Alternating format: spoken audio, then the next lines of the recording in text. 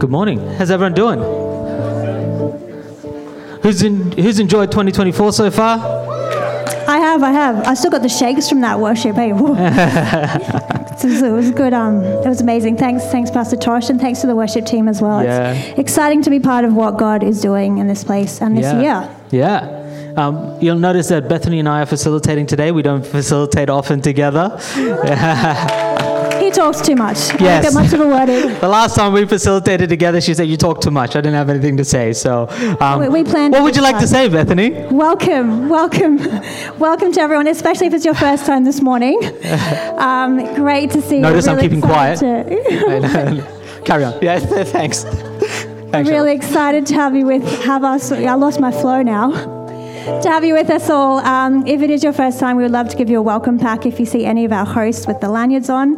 They would love to bless you. There's a free coffee voucher in there, so take that to the cafe after the service. Yeah. Hey, we have a few announcements that we do want to make real quickly. Firstly, you would have seen we had a Christmas appeal for She Rescue. Bethany, do you want to talk a little bit about that? Sure. Before I do, jumped a little bit. If it's not your first time and you would like to know a little bit more about the church, hey, I write the notes. I miss stuff. That's what I do. And that's why we have Bethany here. If you are wanting to get connected, know what's coming up, wanting to serve, you can check out our website. You'll find all that information there. We are on all the socials as well, as you can see up there. Yeah. And also, if you have been coming for a while, you do consider Life and Legacy your church home. We do have a family Facebook page as well. So if you search L&L Family, it looks like that. That's for those. We just share a bit more in there about what's happening more in-house. So we'd love you to be a part of that. Yeah, make it Facebook official, So come on, That's right. Join the team, man. Okay. And as Kim was saying, we did do our Christmas appeal this year was for She Rescue, and I just want to thank everyone who was a part of that. We raised $735 as a church, and that's really exciting. Yeah, you can give yourself a round of applause. That's great. So we were able to bless those girls who have been rescued and are in the process of healing now. So that was really exciting that we could be part of that. Awesome. Hey, I want to share a little bit about fasting and prayer. As you know, we're going into a week of fasting, and I want to invite you to join with us. I want to read from Matthew chapter 6, verse 16 to 18, and it says this: when you fast, very important words of Jesus. He didn't say if you fast, don't fast anymore. That's an old school thing. He says when you fast. It's a spiritual discipline that Jesus intended for us to have, but in our modern world, like I think some of the spiritual disciplines like reading the word and gathering for worship, that is transferred, but fasting and prayer is not one of those things, but it's a spiritual discipline that will transform your life. It will. I'm going to keep reading. It says, do not look somber as the hypocrites do for they disfigure their faces to show others that they are fasting, because it was a very common thing in those days. When you're fasting, you might not feel the best, and it was just a show. Hey, look at me, look how good I'm doing. I'm fasting, I'm so spiritual. And Jesus says, don't do that. Truly I tell you, they have received their reward in full. But when you fast, put oil on your head and wash your face, so that it will not be obvious to others that you are fasting, but only to your Father who is unseen, and your Father who sees what is done in secret will reward you.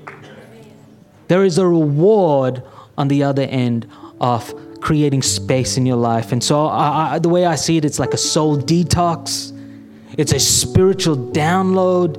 It's a time of receiving new vision. And what I like to do is, we encourage people to go on a Daniel fast. If you want to know more about that, we can share that. If you're on our email list, you would have received that. You can look it up online at Daniel Fast. Personally, I like to take all that time I spend on entertainment and redirect it. Like even the podcasts I listen to, I go listen to, autobiographies of Christian people in the past. And things like that. And what I find is by the end of the week, my sails are so full. I am ready. I'm ready. And every time I fast, I come out of fasting going, I need to do that more. But then I wait 6 months, and and when it's in the calendar, that's when we do it as a church. We do it twice a year. But I want to encourage you to be part of that with us. Yeah, so that's 15th to the 19th of January. This week we do it twice a year, as Kim said. I'm really excited about it. I used to think it was a bit of a dated practice, but we get the whole family involved. And it really is, it's simple. It's just about creating that space, cutting some of the clutter, especially this time of year as we start the new year. It's great to just take some time to hear from God for the year, just to refresh. I did my meal plan yesterday, so it's good to be prepared as well. If you're not, it's okay. You can jump on later in the week. But yeah, just got my meals ready and groceries, because usually I just kind of, Monday, oh, that's right, we're fasting. Yeah, that's what I do every time. And he's like, what am I going to eat? So yeah, just be prepared if you can. But as I said, it doesn't have to be food. We send out an email. Kim also put some couple of videos up on the family page as well, the Facebook family page. Just simple ways why you fast and how to fast. So that's really exciting. Another thing he said in there is get communal. So this, I know it helps me push through with the fasting, knowing that there are other people doing it and there's benefits on the other side. So this Tuesday night we'll be having a prayer meeting, 7 o'clock. So come on down. Let's do this together and start the year well. Absolutely cool. Food pantry, what's happening with that? Food pantry is reopening this week, yes. So we've had a couple of weeks off over Christmas, but we will be reopening. We still have some fridge issues, but pantry is well stocked, freezer's well stocked. So come on down Tuesdays and Thursdays. We would love to see you. And next Sunday? This is kids' school Sunday, next Sunday. All right. So that's when we pray. One more week left of holidays. Sorry? One more week left of holidays? Yes, one more week left of holidays. And the kids go back to school, not tomorrow, but the Monday after. And so we're just going to pray for all our kids, all our teachers as well. So that's next Sunday. Bring your children along. That'll be a segment in church to pray for them. There's a bit of noise. Did you not realize there was one more week left? Oh, teachers are back. Teachers are back. Oh, all the teachers are back. Oh, okay. We should have prayed for them this week. We'll be praying for all the teachers and all next the students. week. There you go. Sure. And we have a kitchen update. Oh, yeah. We've all seen what's been going on, the mess that's been back there. The kitchen is, the cabinets anyway are going in tomorrow. Woo! They've been built at the back of the church, waiting to go in, so we will reclaim that space back there. That's very exciting. Hasn't that been a journey? It's like the walls of Jericho, you know? Big thanks to Holly May and the team. She has footed most of that. Well done, Thank you, Holly May. Amazing. If we can make it through that kitchen, we can make it through anything. I think that was the sentiment around. Hey, we want to go into a moment. Right now, we want to honor Julian and Toa. Some of you may know that Julian and Toa are stepping into a new season. They feel God is leading them to plant a church with another organization. And today, we want to take a moment to recognize their contribution. Julian and Toa, if it's all right, would you like to come up? Is that okay? We put them a hand. Is this okay? Bring the family. Yeah, they can come up. Do they want to come up? It's up in the middle, please. Just between us, that would be fantastic. So as Kim said, we just want to take this moment to recognize, honor, and thank the Lates for all their heart, ministry, and investment over the last 8 years. They were there from the start. They stood with us. They've served collectively as a family in worship, events, connections, tech, service coordination, families, kids, and everything in between. They were our elders and our 2 ICs. They've been a friend to us all. While it's hard to see them go, we'll all miss them. We recognize the call of God on their life, and we release and we bless them as they step into this new season. So we'd like to give a gift, and we have some flowers for you as well. We hope that this gift will be useful in this new season of ministry, brother. Would you put your hands together? Yeah. Would you stand? Would you stand with me? Elders, would you please come? Could we get you? Actually, could we just do this right and center it? Center you guys. Huya, do you maybe want to come on this side?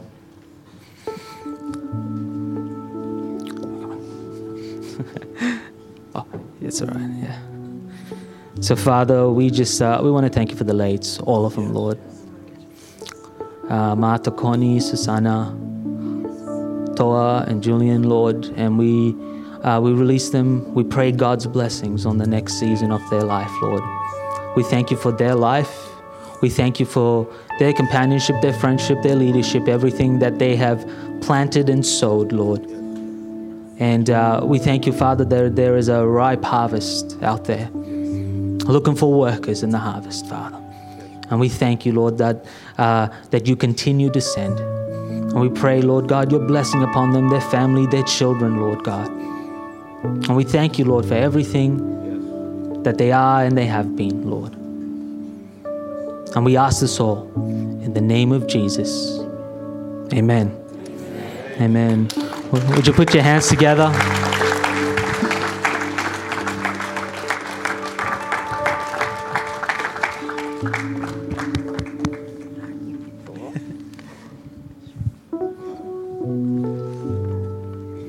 Why don't you grab your seats? Before we move on, I just want to take a moment to honor some of the pastors here.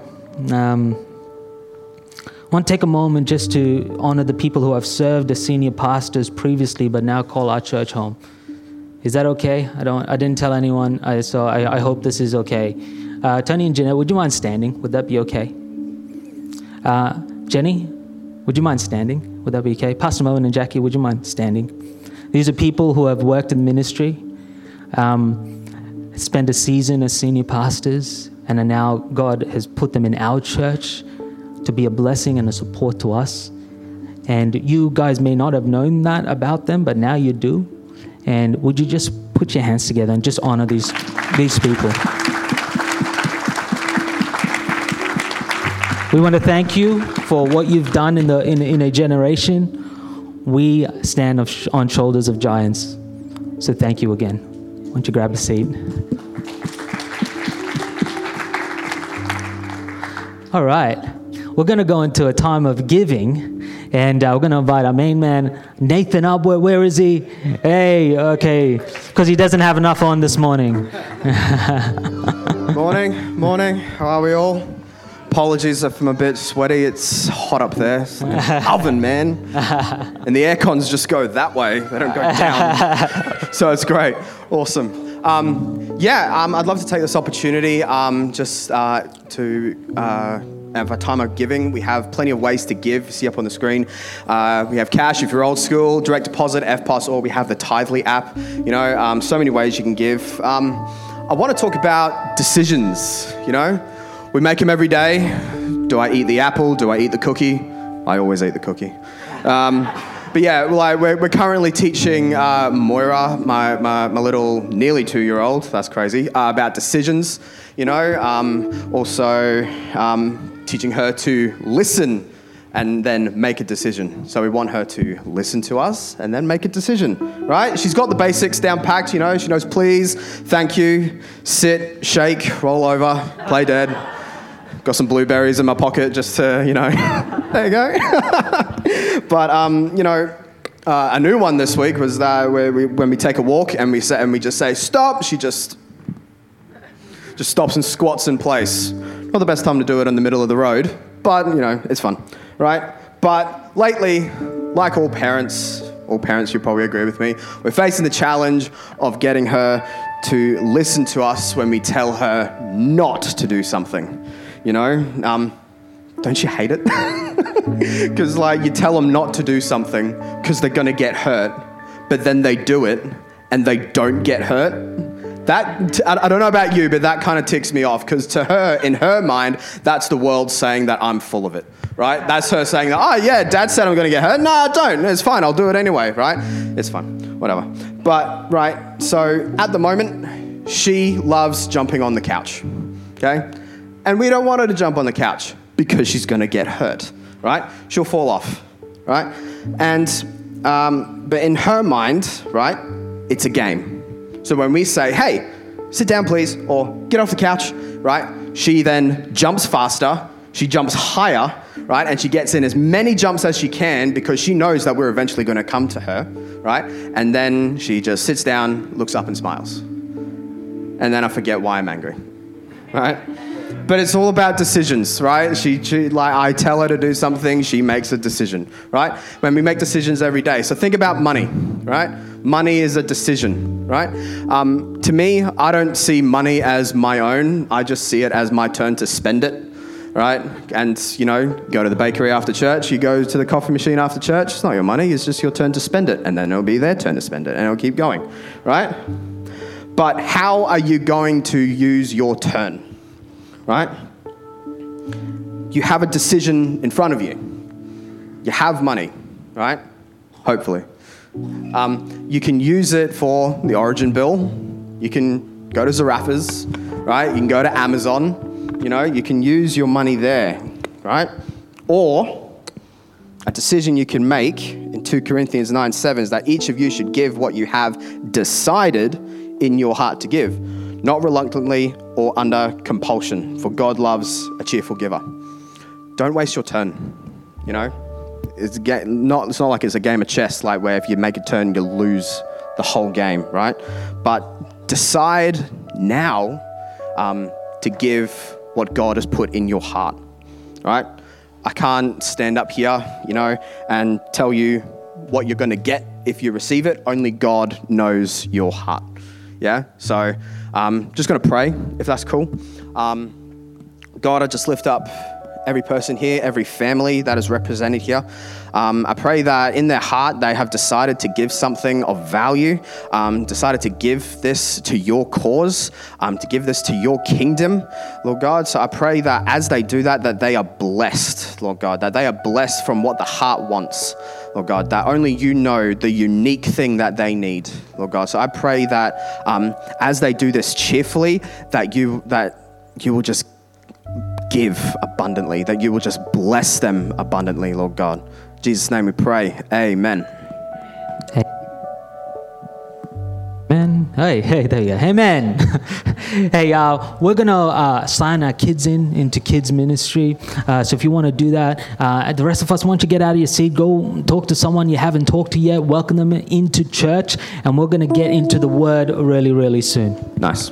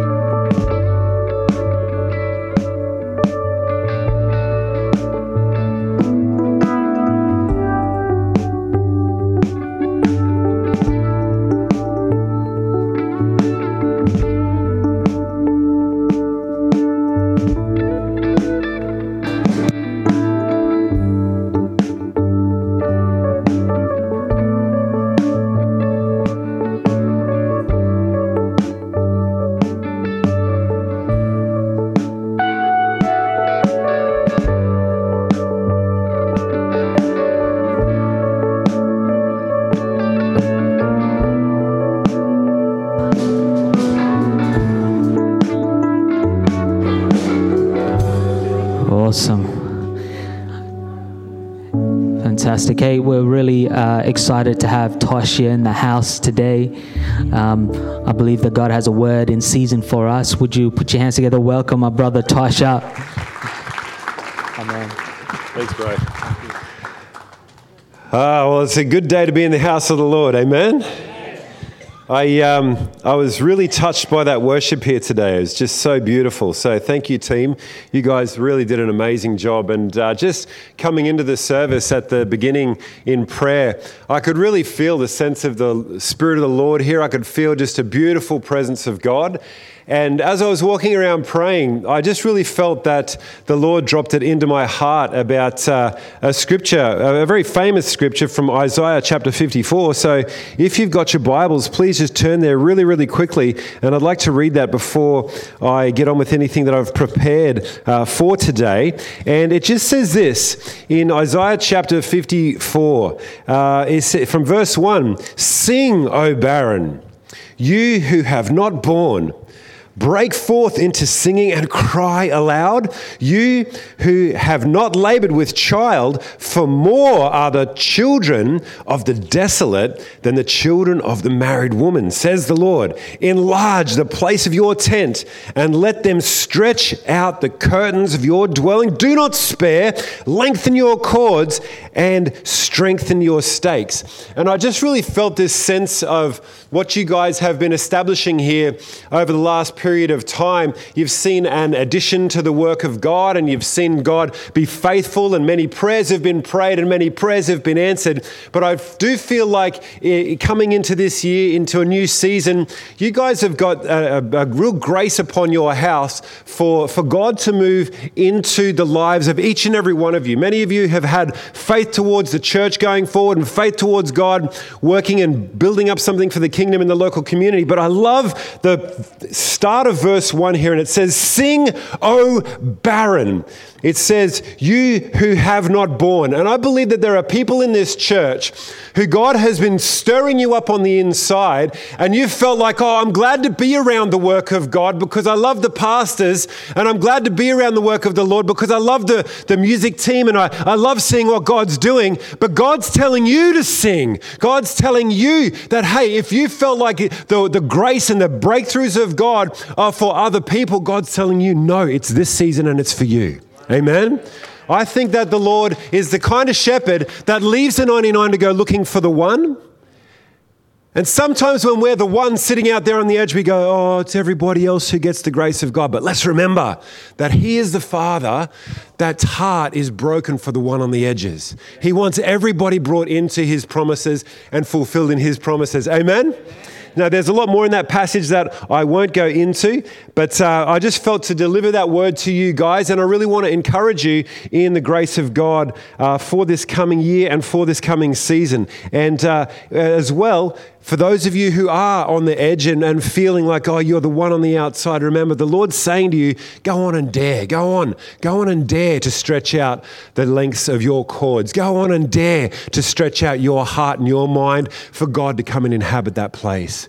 Because He is the God of His people, amen? And the worship leader, as our worship leader was saying before, He does inhabit the praises of His people. Now, if you've got your Bibles, please turn with them to the book of Ephesians, then chapter 1. We're going to start at verse 17, but before we go there, I'd love to introduce myself to you. I've known Pastor Kim for some time in and around the ACC Southside District. I myself am a Assemblies of God or Australian Christian Churches minister.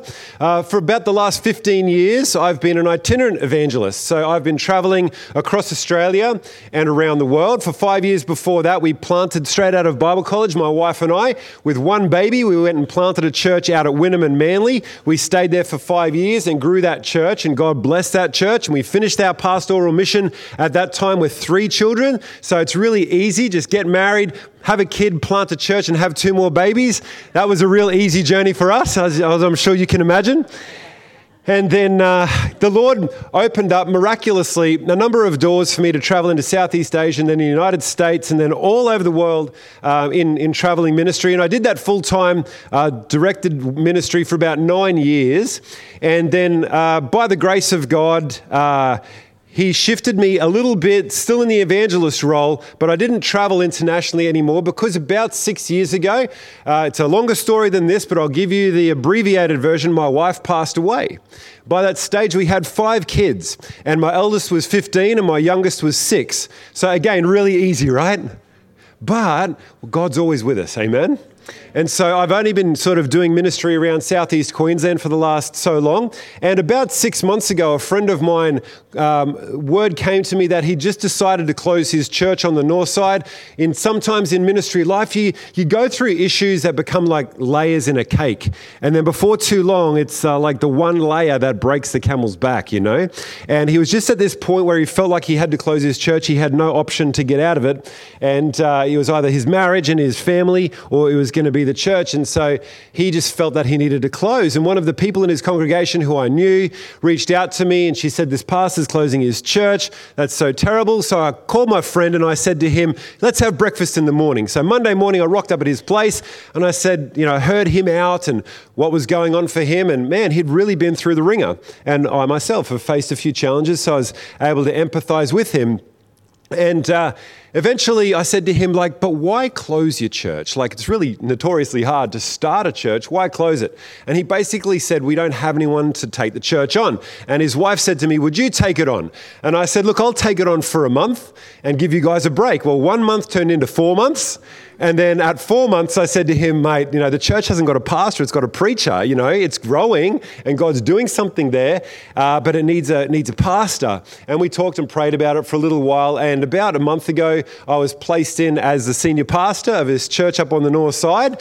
And I'm back in pastoral life and I'm loving it, So we started off with the first week that I went in, there was 15 people there. And over the last couple of weeks, we've been punching through 60. So we've been seeing the Lord really move in power. Praise God. And in the second week in there, we prayed for a bloke at the prayer meeting and the Lord touched him and healed him of his prostate cancer. And God started a real little move of the Spirit in there. Glory to God. And we have a food charity that we run. And the food charity, not dissimilar to your food pantry, we feed about 250 to 300 families from the local community up in Everton Park. And we've started seeing the staff getting full of the Holy Spirit and praying for people in the food bank. And just recently, there was a lady who came in who could barely walk on one of her legs, and the staff all gathered around and they prayed for this lady who was a chaplain at one of the local schools. And this lady says, "Oh, I can feel something funny in my leg," she says. She's from a conservative sort of church. She goes home that night and she's sitting in bed watching TV and she's like, "Oh, I can feel something funny in my leg." She woke up in the morning, the pain was almost gone. She came in a week later and she said to the staff, "My leg is completely healed. I don't know what happened, but glory to God." Amen. So, it's great to give God glory on all of the big ticket items, but I really want to share with you a word this morning that I'm going to trace back to where I was when I got saved. And I've always been touched by the love of God toward his people. And I've always been shocked by how far God will go to touch and to reach people. And when I first got saved, I was not living a good life at all. I was 21 years of age, living down at Capella Bar, and cutting a very long story short, living at a hotel, at a pub down there in the manager's flat, and I was being trained up to be the general manager of the hotel. Well, all of my friends were looking at my life thinking, "Wow, you're living hard and dangerous and you're living a fast life. Wow, that's great. You're doing great, Tosh." And every time I would hear that, a piece of my heart would just be so dead from the life that I was living in the ways of the world. And I was thinking, I'm doing everything that the world says, and I've got the stuff that people are admiring me for in life, but I just hate this life that I'm living. And I've found, when you travel into the ways of the world, it's really the ways of the devil, and he only comes to kill and steal and destroy, right? And he makes it look like it's all fancy and it's like admirable and it's desirable, but the worst thing that can happen in the devil's plan is he can get a hold of that filth that he makes desirable in your eyes. And I was just at a point where I was like, I don't even want to keep going. What am I doing living this life for? And I'd had an encounter with God when I was 13. And I remember the church, and I went back to the church, and I went into that church saying, God, I don't know what life is all about, but I just know that you're the only real thing that I've ever met. You're the only powerful thing that I've ever met. You're the only hope that I've ever had. Would you just come and just mess up this mess and make this mess good again? And I went into the church, dark and, full of all kinds of negativity and hatred. And I had an encounter with God, and I walked out of that church a completely different man. By the grace of God, He set me free. And my past, praise God. And I want to say to you here today, if you're on the edge of life, or if you're just visiting church today and checking this thing out, I want to say to you that church isn't a club where all of the happy people come together and try to compare happiness with each other, and compare blessings with each other, and compare how much I prayed compared to how much you prayed. Church is not a religious club. Church is a place where broken people have been touched by the creator of the universe and made into the people that we were designed to be. Are we perfect? No. But we've been set free from the bondages of the enemy. And those same things that bore weights in the depth of our soul, that sit in the depths of your soul, God wants to set you free from them as well. Just in the same way He's done for us. And we glory in nothing other than what Jesus has done for us. We take no glory for the things that God has done in our lives, and we point all of the appreciation back to Him. And so anyway, on that track, my pastor says to me after I first get saved, I'm like 3 months saved, and he says to me, do you want to come to Papua New Guinea for a mission trip? And I didn't feel worthy enough. So next year when the trip came around again, he said to me, do you want to come to Papua New Guinea on this mission trip? And I said, yes. And so we're sitting, next thing I knew it. We found ourselves in Papua New Guinea on crusade. There's about 3,000 or 4,000 people out in front of us, and he's just preached the gospel, and he's been praying for people, and people are getting healed. And then the pastor comes up to all of the team who were traveling from Australia, and they were the elders of the church, and they were the pastor's son, and all of these worthy people, you know what I'm saying? And I'm a long-haired bogan from Kapalaba, feeling very unworthy to be there. And the pastor comes up to me and all of the people on the platform, and he goes, you guys go down there and pray for them. And I thought he meant all the qualified and all of the worthy people, not me. And so I just stood there when they all went down. And the pastor saw me out of the corner of his eye, and he comes back to me and he goes, get down there, go and pray for them. And I just had this adrenaline rush hit my body, and I was so nervous. I didn't know what to do. All I knew is that I'd seen him lay hands on people and pray in Jesus' name. So I said, oh, wow, I better go and do it because he says so. Little does he know I'm going to fail, but whatever. And so I got up to this lady. There was this little old lady, and I didn't know what condition she had, but she had this twisted neck. And I prayed for her, and people were falling over all over the place, being prayed for. But when I prayed for her, this lady, she fell straight back, and there was no catcher behind her to catch her, and she fell straight onto the ground, and she went thud when she hit the ground, and then she wasn't moving. And I was standing there, and I was so fearful about what had happened just here and right now. The first thing that went through my head is, I have killed her. And the pastor had told us, going cross-culturally, different things mean different, they have different meanings when you go across culture. And if you accidentally kill a chicken or a pig, you better get out of that town right now because they're coming for you. This is culture in Papua New Guinea. And I thought, great, I've killed a little old lady. They're all coming for me now. And so I was freaking out. And the pastor he starts laughing at me, and he goes, go pray for the next person. Turns out that little old lady was the mother of the local pastor who'd put on this rally. And then that night, he came with word to us at our little compound that his mother's neck had been completely straightened. And I just could not believe it. I thought, God, if you can use me, you can use anyone. And I love this scripture. I haven't written it down, but it's 2 Chronicles chapter 16 and verse 9. It says that the eyes of the Lord roam to and fro throughout the earth, searching for those who he can show himself strong on their behalf. I reckon God is more keen to move into this world than we are to believe it. because he's sitting on the edge of his throne in the heavens with his eyes roaming to and fro. Who's ready to go for me? Who's ready to take up my mantle? Who's going to hear the word of the Lord in their heart and let that word become flesh that's going to step out?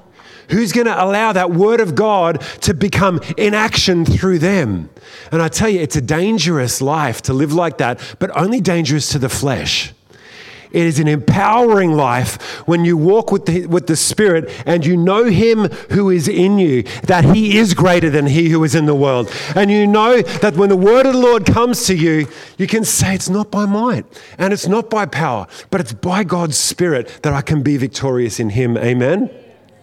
I'd love to bring your attention now to the book of Ephesians, and we're going to have a look at chapter 1 and starting at verse 17. Now, this is the great Apostle Paul, and the Apostle Paul has this apostolic prayer that he's praying over this church that he's planted. When he went to the city of Ephesus, which was a historic and famous city, it was housing one of the 7 wonders of the ancient world, the Temple of Diana, or the Temple of Artemis by another name. And Artemis is still a goddess figure that is worshipped today by European witchcraft. They take their roots of worship all the way back to this particular character, and in this city was the place in the world. If you wanted to really worship her, you would make your pilgrimage to this city. And Paul decided with the power of God, he was going to go to this city and he was going to share the gospel in this city. And they had such a revival in this city that the people of the city, they decided to form a riot to try to get rid of him because their temple trade was plummeting because the kingdom of God was expanding in their midst. He went into the very depths of darkness and God moved in power. And it was later in the book of Acts that you find the story that they eventually decide for Paul to move on out of the city, and he writes a letter back once he's traveling into other places, and this is it. This is his letter to the city of Ephesus, to the people in the city, the Ephesian people. And this is what his prayer is for them. He's been away for a little while. Timothy, his disciple, has been in the city doing the discipling. Some other letters that Paul wrote to Timothy, you'll find them later in the New Testament, 1st and 2nd Timothy. But this is what Paul says when he's addressing the people. This is his prayer for them about what he wants them to know on their inner world. Not about the conformity of the outside, but how to live in a deep relationship with the Lord. How to have a place of intimacy and victory and power. So let's read verse 17. That the God of our Lord Jesus Christ, the Father of glory. The Bible gives Jesus many names. He's called the vine. He's called the door. He's called many things.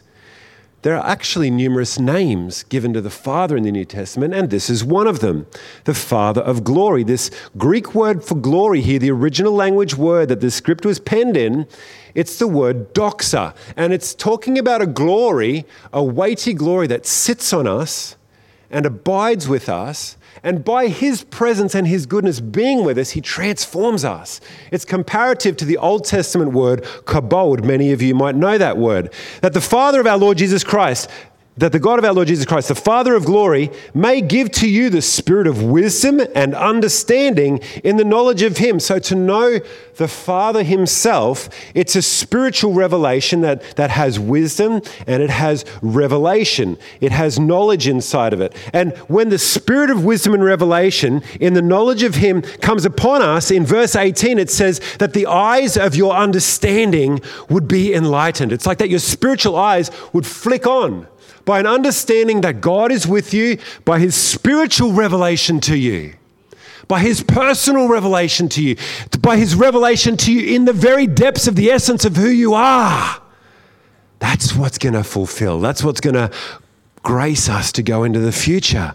And he says here these 3 things that when the eyes of our understanding are enlightened, we see these incredible 3 things that I'm going to do. God help me my very best to get through, but we'll see how we go for time. He says here that the eyes of your understanding will be enlightened, that you would know, first of all, the hope of his calling. The second one, what are the riches of the glory of his inheritance in the saints? And third is the the exceeding greatness of his power toward us who believe. Absolutely phenomenal. The first one there that I want to look at is talking about the hope of his calling. When God speaks to us, when the living God himself speaks into our world, he doesn't just come along as a taskmaster and say, all right, I've got some jobs for you to do, and until you fulfill them, I'm going to remain really unpleased, and then only after you have fulfilled these tasks, well, then you can have my approval. No. The Father isn't looking at us like that at all. And some people think that God's angry with them and God is a judge and is judging them. But Romans 5, Jesus reveals to us when he's confronted by the teachers of his day, Jesus reveals that the Father judges no one. And he's actually committed all judgment to the Son. So here's the question. If the Father isn't up there in heaven judging, what's he up there doing? He's watching over our lives and he's giving us direction into the future. He's speaking those words of encouragement like, come on, son. Come on, daughter. That work that's stirring inside of you, that's been given to you by nobody else but me. And you can't fulfill that without me. But I want to promise you that he who is in you is greater than he who is in the world.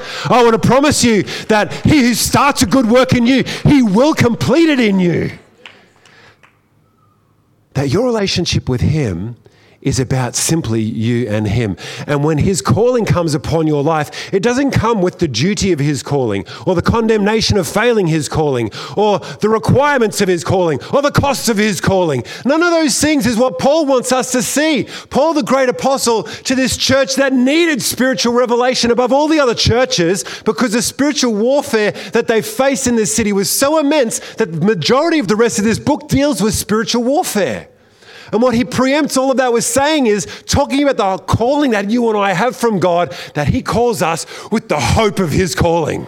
That's what Paul wants them to know. Because when you carry the hope of his calling, it doesn't matter what you go through. Because when God is at work inside of you, you're being fed by his Spirit on the inner man. The Bible tells us in Ephesians chapter 3 that he's sitting there with us and nothing can shake him because he is already there. That's exactly how the first century church, when they were being burned alive and thrown to the lions and when they were dying on the crosses and they were being martyred all over the place, that's how come they could endure, because he who was with them wasn't going to leave them. And we're so blessed in our nation that we don't face that kind of persecution. But there are places in the world that do, and they find him faithful. Amen? They find him just as powerful today as he was back in that first century. The Bible tells us, if you've got your Bibles, please jump over with me to the book of 1 Peter and chapter 1 and verse 3. We're going to find a correlating scripture right here, and it's almost a reflection of what we read in Ephesians, but he says here, blessed be the God and Father of our Lord Jesus Christ. It's already sounding familiar. Who according to his abundant mercy has begotten us again, watch this, to a living hope. And I want to tell you, if the hope inside of you feels like it's got to measure up before God's pleased, well, the Father has committed all judgment to the Son. The Father's not judging you. And Jesus says then in John chapter 8, Jesus goes on and he's tested again by the Pharisees in that day.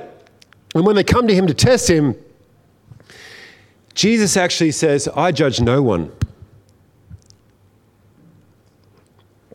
Jesus says, I judge no one. There's coming a day in the future where judgment will happen on the earth. God will judge the earth according to their deeds. There's no way around that because God is a just judge, right? But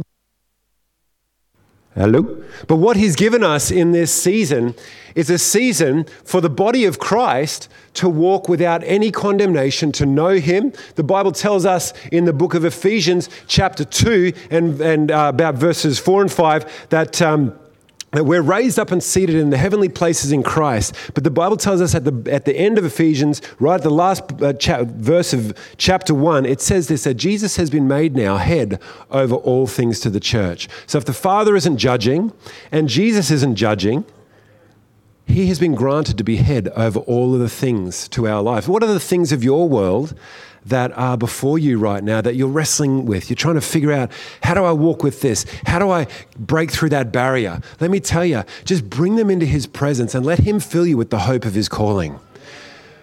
Let him give you his hope back. Let striving cease. You know what striving is?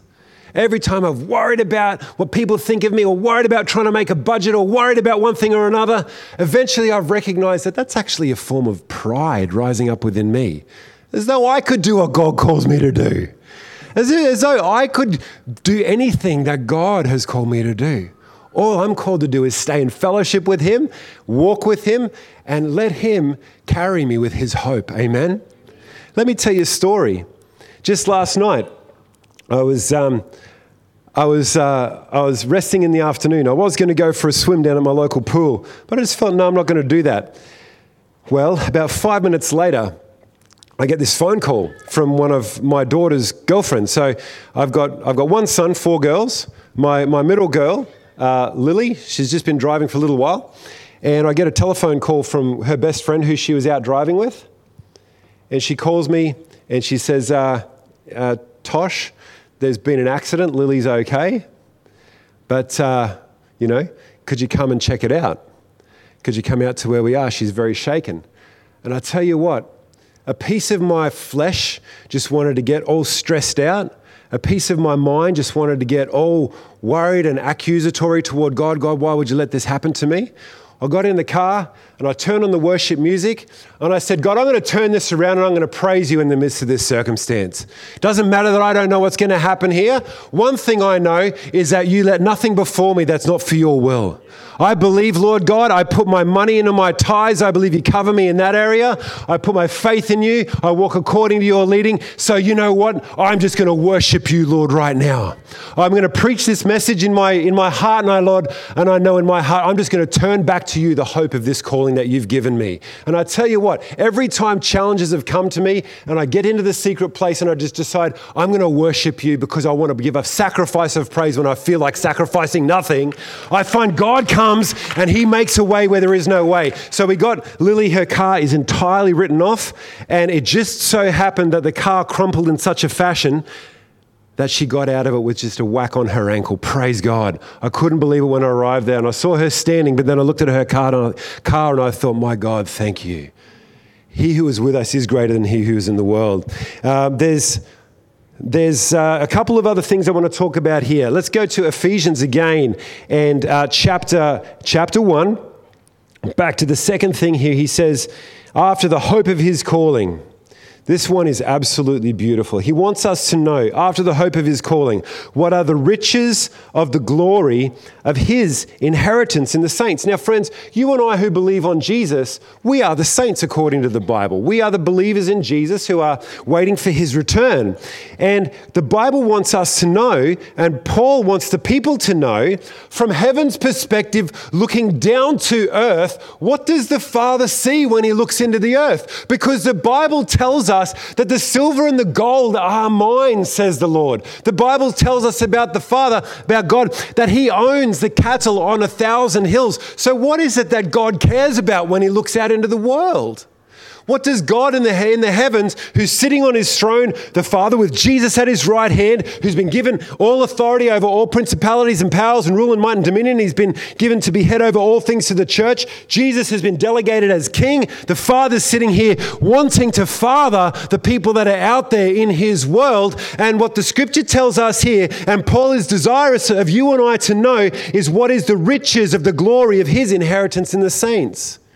My friends, believe it or not, we are the product of what Jesus has done on the cross. And so therefore, according to this scripture, we are his riches. That's what the Bible says. It's not what I say. But Paul wants us to know essentially how precious we are to the Father. If all the gold and all the silver and all the wealth and all the cattle and everything of value already belongs to the Lord, Psalm 24 says the earth is the Lord's and everything in it, the world and all who dwell therein. If it's already his, what's valuable to him? I want to tell you what's valuable to him. It's your love toward him. There's nothing in this world that's as valuable to the Father in heaven as when you close your eyes and you pray to him. When you turn your affection and your love to God and say, God, I love you. You are worthy of it all. You are worthy of it all. That, my friends, is what the Bible tells us is riches to the Father. And let's not underestimate, even though the devil gets in our ear with his filthy accusations and his lies and tells us, because you've failed before, you're going to fail again. Just understand that God looks at you, and when he sees you, he wants to place his dignity within you. He wants you to face that battle in faith in him with the hope of his calling in your heart and say, God, I'm going to praise you in the midst of this circumstance. I'm going to walk with you in faith. I'm going to look to you in the heavens, and I'm going to believe that you are not going to be defeated in me. It takes time to get our minds around the favor of God toward us. That's why Paul was praying for these people, that they would be filled with the hope of his calling, that they would understand the riches of the glory of his inheritance in the saints. He wants us to know about the Father's inheritance in us. And there's that same word again, doxa, the riches of his doxa, of his abiding glory in his inheritance in the saints. You, my friend, aren't at the bottom of a list on God's priorities. You are at the top of a list. Every single one of us is one of one in God's equation. You can't substitute the worship of Pastor Kim. You can't substitute the work in God that our friends are going out to pioneer and go and carve out new ground for God. You can't do that, but you can do you. You can do your lounge room in worship. You can do your car in praise. You can do your kitchen in fasting. You can do you. Because the Father looks down and he's saying, oh, how much I find you to be my riches. Isn't that awesome? And the third part that I want to close on right now, I'm skipping so much of what I've prepared, but I just feel the Lord in the place and we've got to move quickly. He says here in the third part, what are the riches of the glory of his inheritance in the saints? And verse 19, watch this. And he also wants us to know, by the eyes of our understanding being enlightened, he wants us to know in verse 19, what is the exceeding greatness of his power toward us who believe? Doesn't say in there, he wants us to know what his condemnation of the world is and how special you are and how better you are than the filthy people out there who don't believe in Jesus. No, he wants us to know the real world power of him working through us by his love and his grace into the world that's around us. I could tell you story after story of crazy situation I've been in and miracle situation that I've seen God do. But I'll tell you one silly situation I found myself in one time. I was in the nation of Uganda. No, it wasn't Uganda. It was Mozambique. And I preached this message, and we were having a healing rally because in this particular city, you weren't allowed to have a gospel crusade because if you got people saved in this part of the city, in this part of the city, there was going to be people coming to try to take your life. So it was dangerous to preach Jesus. So we had a healing rally, and all of these people came, and I preached about healing from the scriptures, from the Holy Book, and then I opened it up for prayer. And this lady comes up and she stands before me and she's got completely blind eyes. She's got these white cataracts over her eyes. And I was talking to the missionary, and I've been doing some work with the missionary, talking about how healing works and God's power and all these kinds of things. And I was just saying about how when we're walking with the Lord, we've got to just keep a short account on the voice of the Lord when it comes to issues of faith. If God speaks to us, Jesus said in John chapter 3 that those who are led by the Spirit are like wind. They just come and they go. And people who aren't led by the Spirit, they don't understand people who are led by the Spirit. And so it's really easy when God puts a light and an easy breeze on the inside of you, and you follow that, you soon find it turns into a force, the weight of the power of God. But sometimes it's just about listening.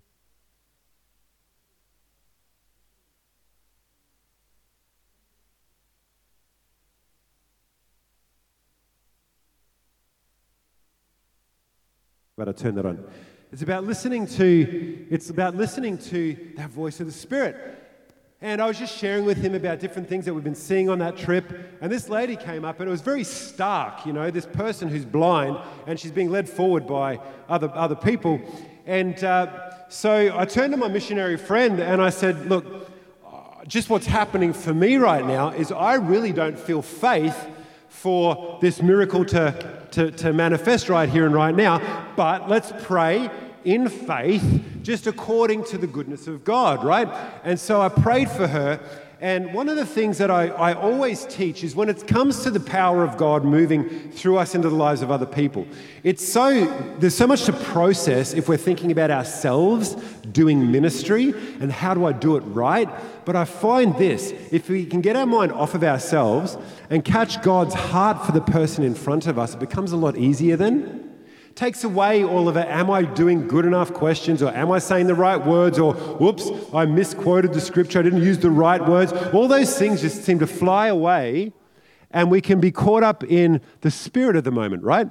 And so I said to him, we're going to pray for this lady. So I asked everybody there to stretch their hands out, and we prayed for this lady. I put my hands over her face and hands over her eyes, and I prayed in Jesus' name, and I meant it with all of my heart, and I was really trying to catch God's heart for this woman, but I really didn't have it welling up within me that I've seen it before when I know someone's going to walk away changed. I didn't have that.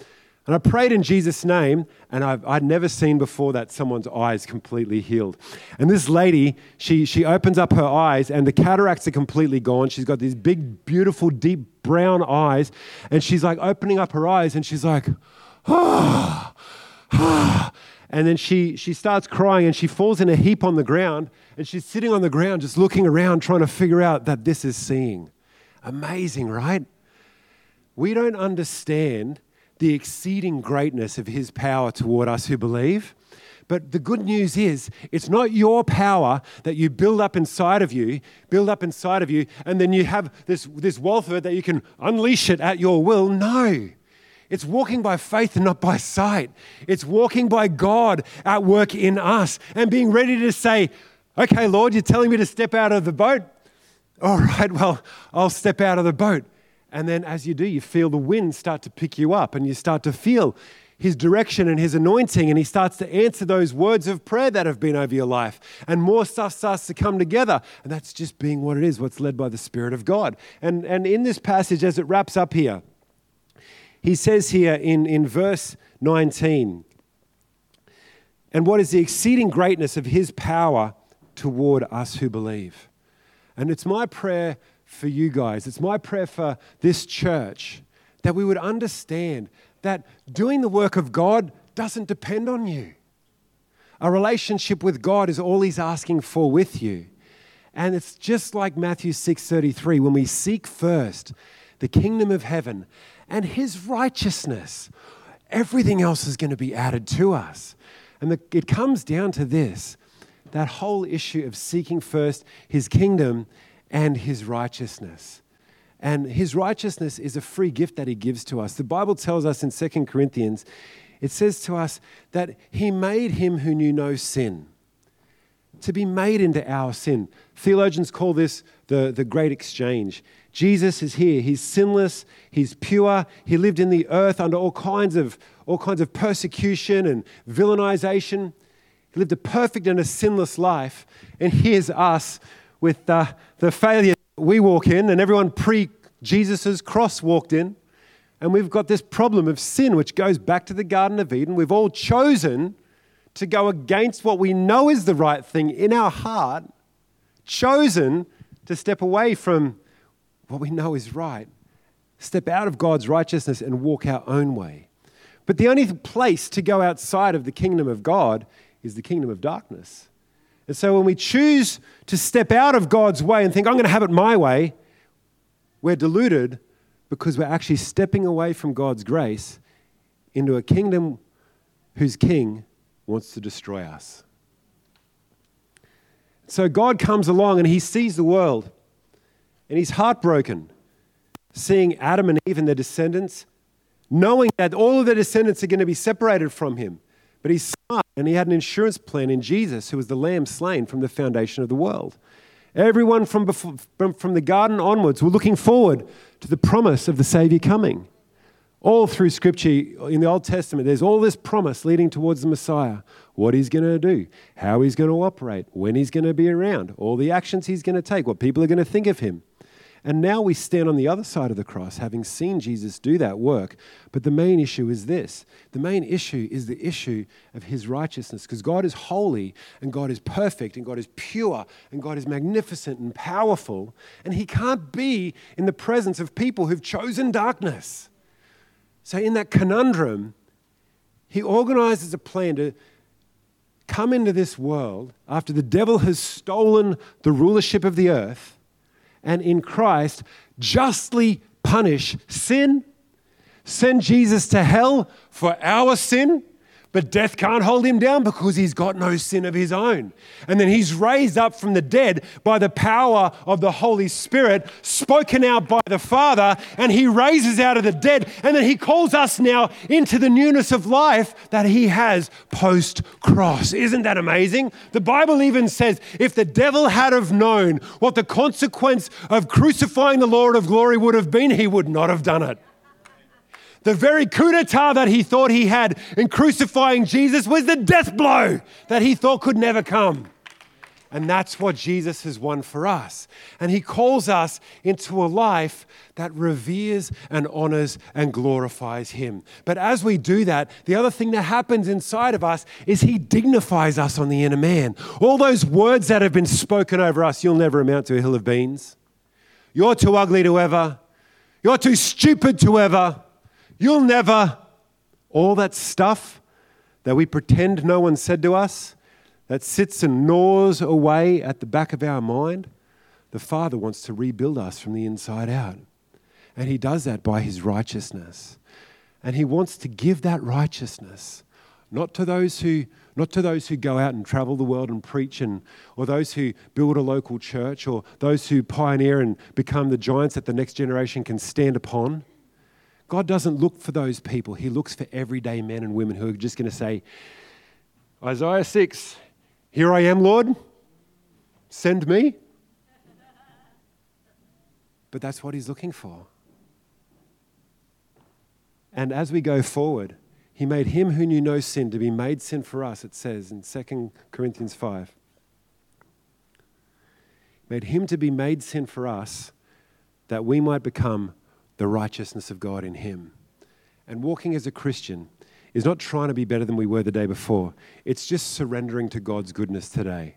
Lord, what's your path forward for me? What's the development that you have for me? What's the victories that you have in front of me? I want everyone to close their eyes and bow their head right now, please. And if that's you and you just feel the Lord stirring you, I want to pray for you after the service. And we're getting on here today. But I just want to pause the service for just a second.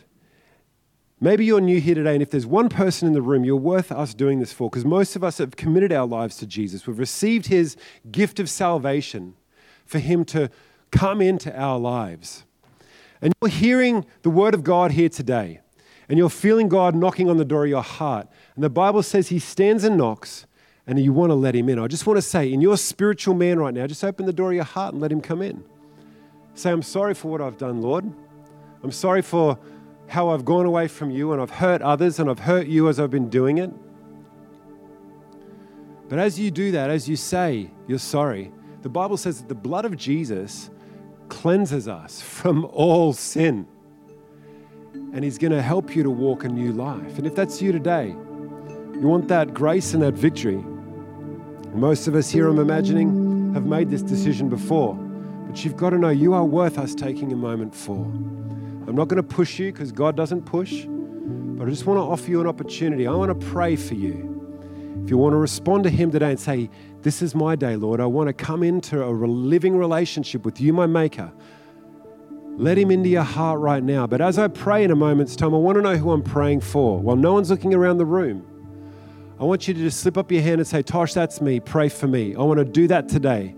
I want to make an acknowledgement of Jesus Christ. Let me see your hand here right now. I see your hand there, ma'am. You can put that down. Anyone else in the room? There's a couple more over here, down in the back, up the back again. Anyone on this side here? About 5 or 6 so far. Like, I'm not pressuring you. I just would hate for you to miss out. God just loves you so much. Anyone else want to say, that's my day today? Pray with me, Tosh. All right. Well, if you didn't want to raise your hand and you do want to pray this prayer, pray it with us right now. I'm going to pray it phrase by phrase. I'm going to ask the congregation to join in with us right here and right now. And you're going to have the assurance according to God's word that as you come to him, you're part of his family forever. You're part of the recipients of his grace, and that a new life is welling up in you for your future. Let's pray. Heavenly Father, I come in Jesus' name. I ask you to forgive me for all of my wrongs. I receive Jesus as my Savior. I receive him as my Lord. And I receive him to lead my life forwards. In Jesus' name I pray. Amen. Put your hands together, friends. It's a good morning. The Bible says that there are angels right now that are celebrating in heaven, even for one person that turns. So glory to God, amen. Now, right now, I want to call people forward for prayer. If you've got needs in your body, I can't promise that God's going to do anything, but I promise that he is a healer. If you got something that's burning in your heart right now, that as I've been preaching, you feel God's been speaking to you about, if God was speaking to you through the worship and you just want to come forward to the altar, Pastor Kim and myself, and we're just going to go and pray for you guys and believe that by the laying on of hands, not by us, but by the office that we carry, God's going to impart something to you today, that your journey is going to be a stronger and a greater journey going forward. Now, if you've raised your hands right now, make sure you see these guys up the front here and make sure that you let them know you've made that choice for today, because it is the best decision that you have ever made. Amen. Amen. Pastor Kim? Thank you, Josh. You can see God move on his life, right? An evangelist heart. Look, before we go our separate ways, and I want to give us an opportunity just to honor Pastor Tosh. There is a envelope on your seats, should be on every second seat. If you'd like to use that, just make sure you mark it there clearly, what is a gift for Pastor Tosh, and we'll make sure that gets to him. Thank you for being here. It's an impactful morning. We're going to dismiss ourselves, but at the same time, we're going to open up the altar, okay? So if you want to be prayed for, don't leave this place. Don't leave this place. There have been many times through my life where an opportunity like this has opened up. And because I've taken that step, God has spoken something into me that is still very real and working in my life today. So I want to encourage you, don't leave. If God has put something in your heart, if you've made a decision for Jesus Christ, can I encourage you to come and see Bethany, myself? We would love just to pray with you and give you a little gift, a Bible to help you start on your journey. That would be fantastic. Can we stand together? God, be honored in this place.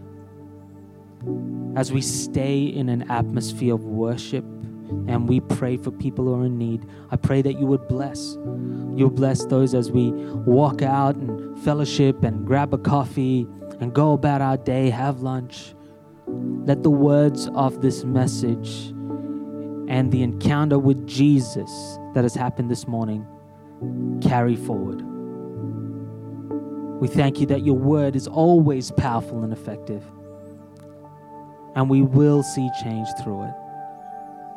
We ask this all in the name of Jesus. And all God's people said, amen, amen. Guys, why don't you come out for prayer, and if for the rest of us, grab a coffee, hang out. We'd love to catch up shortly.